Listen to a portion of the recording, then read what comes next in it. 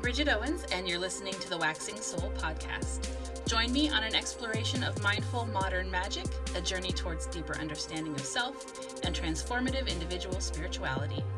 It's April 29th, 2021, and on today's episode, we'll be discussing the importance of ritual and the importance of creating and personalizing our own rituals.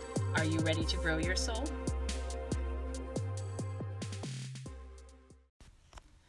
Next week, and I cannot believe spring has flown by so fast, but next week, I'm going to kick off a 7-episode series on the basics of magic.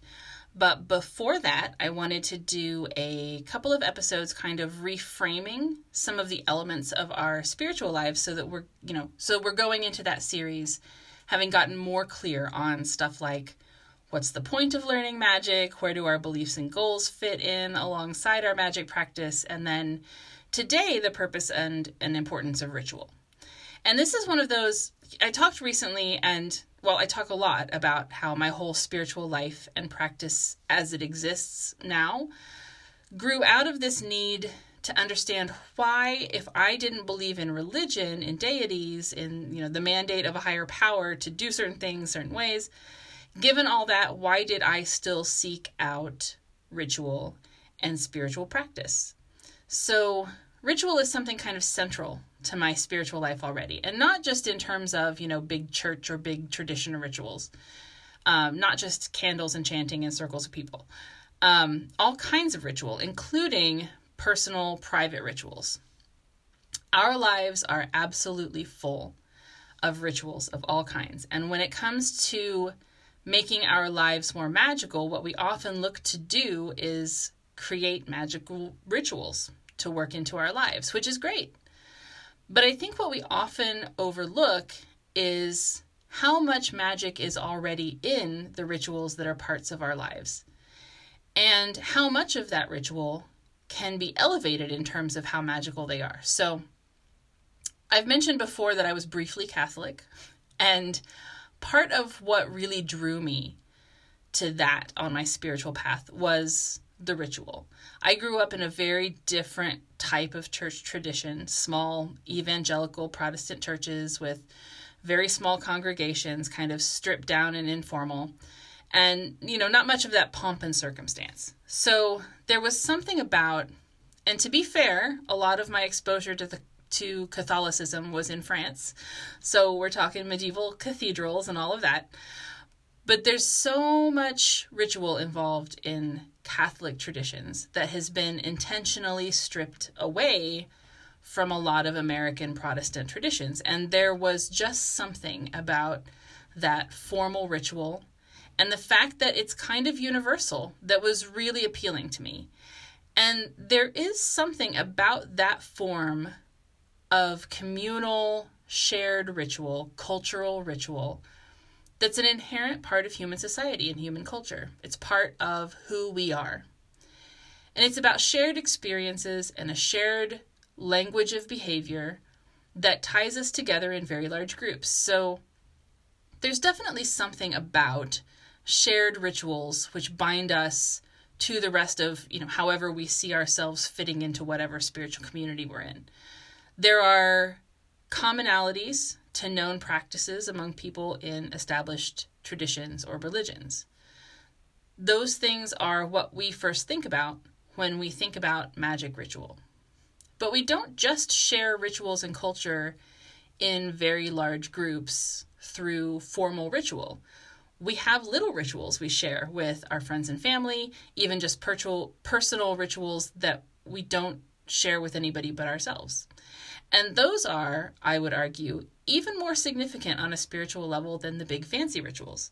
Rituals around meals, around special occasions, around gatherings, right down to things like, taking off your shoes in the house or saying a prayer before a meal or watching certain TV shows on certain nights. Those don't maybe seem very magical or spiritual, but here's the thing about magic and ritual. Magic is all about tapping into the subconscious, communicating on a soul deep level. And ritual is one of the easiest ways to hack our subconscious brains. It's repetition, it's symbolism, it's getting into a non-standard state of mind, a state of consciousness through something of a scripted series of actions. And there's nothing about magic that says it needs to be specifically religious or, woo-woo. Even the most basic of personal rituals can work to further our evolution, to help us achieve things or manifest things in life in essentially a magical way, even if it doesn't, reek of magic. And when it comes to those kinds of personally, spiritually significant rituals, it makes a huge difference how much thought we've put into choosing which rituals are part of our lives and actually creating rituals for ourselves. And one of the mistakes I think a lot of new magical practitioners make is leaning mostly on the rituals and practices that they find through research or that they know that other people do, and shying away from creating their own rituals and practices, because it's the stuff that is significant and meaningful to us that is the most powerful. And actually, it reminds me of, how there are so many articles and things about how successful people or whatever get up early and have some kind of morning routine, morning ritual. So it's become this thing where if people want to be successful, they do the same morning routine or ritual as successful people they know about. But it's not the ritual itself that holds the secrets to success. It's why those people have those routines and the intentions behind what they choose to do with their morning hours. So if we don't have any significant connection to those things, they aren't meaningful rituals. If you're enjoying this episode of Waxing Soul, subscribe to the show. Each week we dive into a different part of the world of spirituality, magic, and self-evolution. Check out last week's episode where we discussed the difference between a belief system and a spiritual path and why it matters in the process of building our authentic spiritual life. And come back next week when we kick off the 7-episode series on the basics of magic.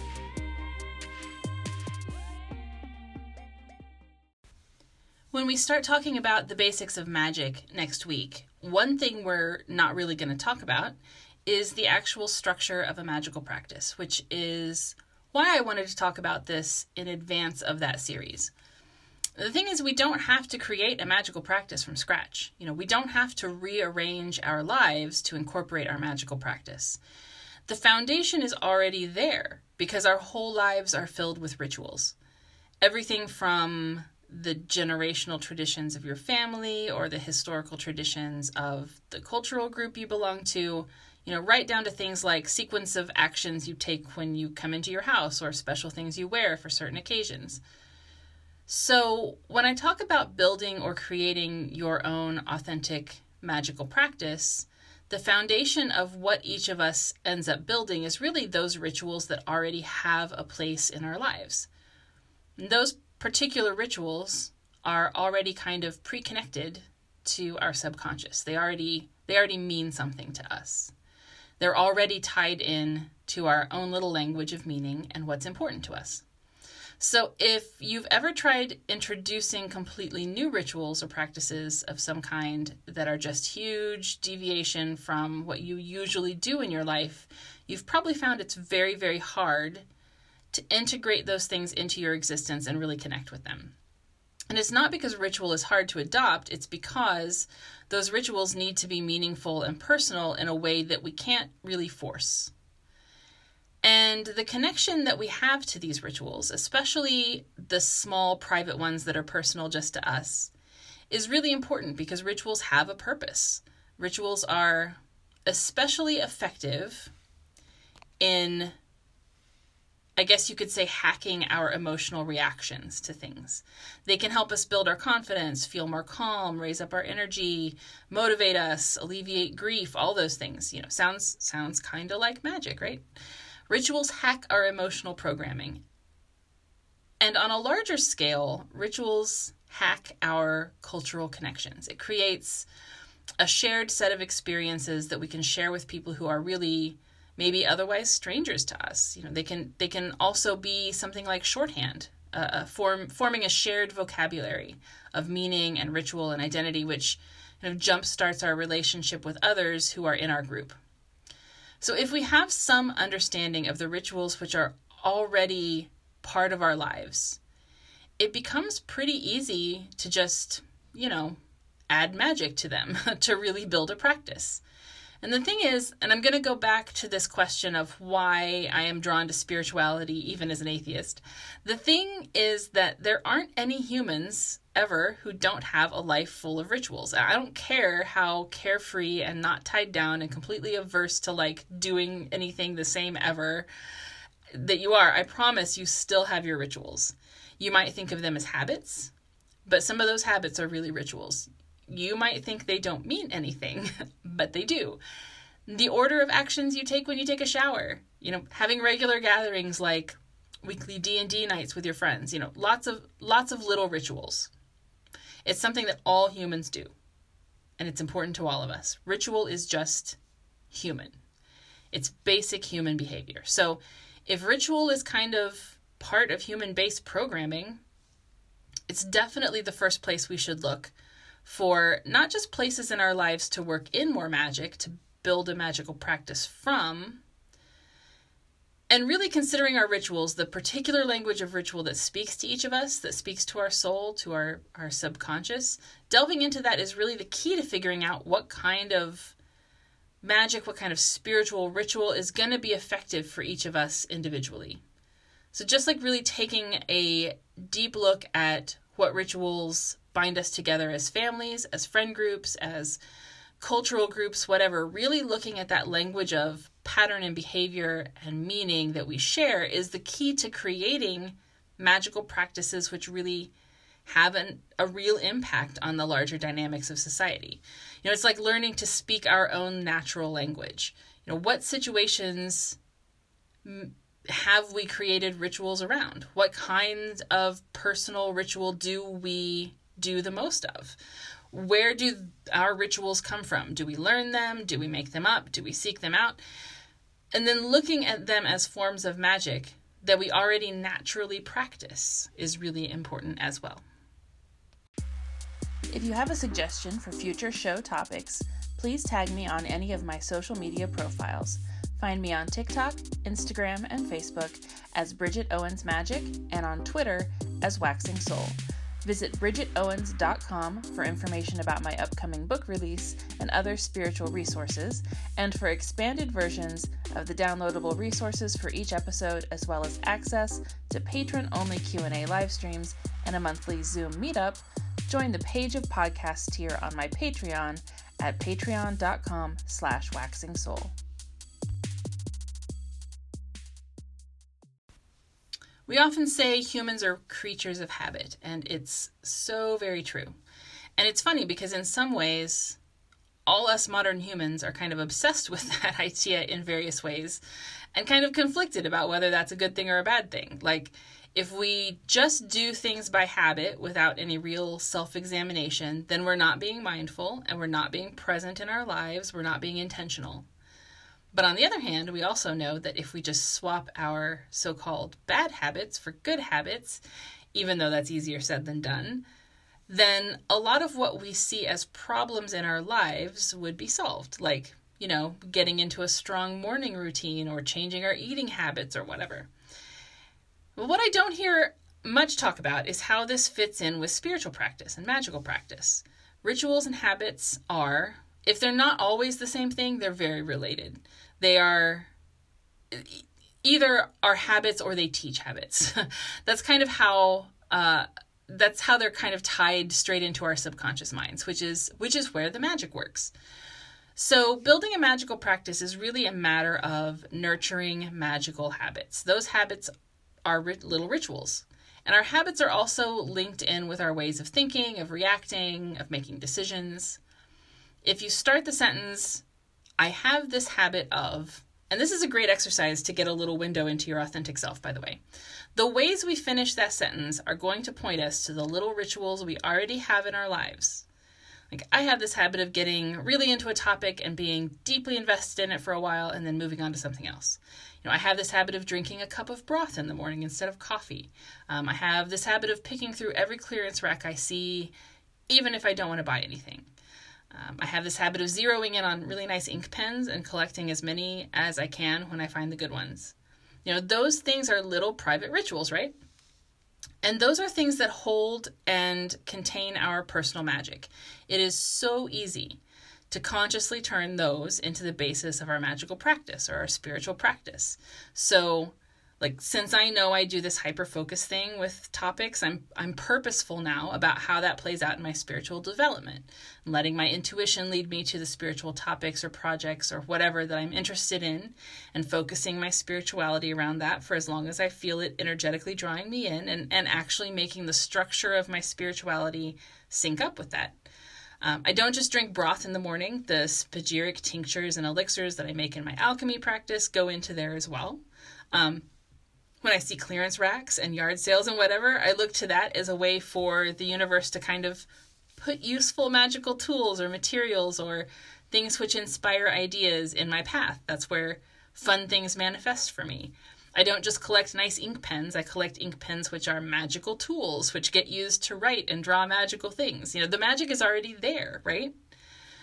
Or at least its potential is there. So as we go through the foundational principles of what is magic and all of that in this series that's starting next week, this is a really important thing to keep in mind, because you'll start to see the parts in your life where magic is already there, even if that's not what you've been calling it, or that's not how we usually think about it.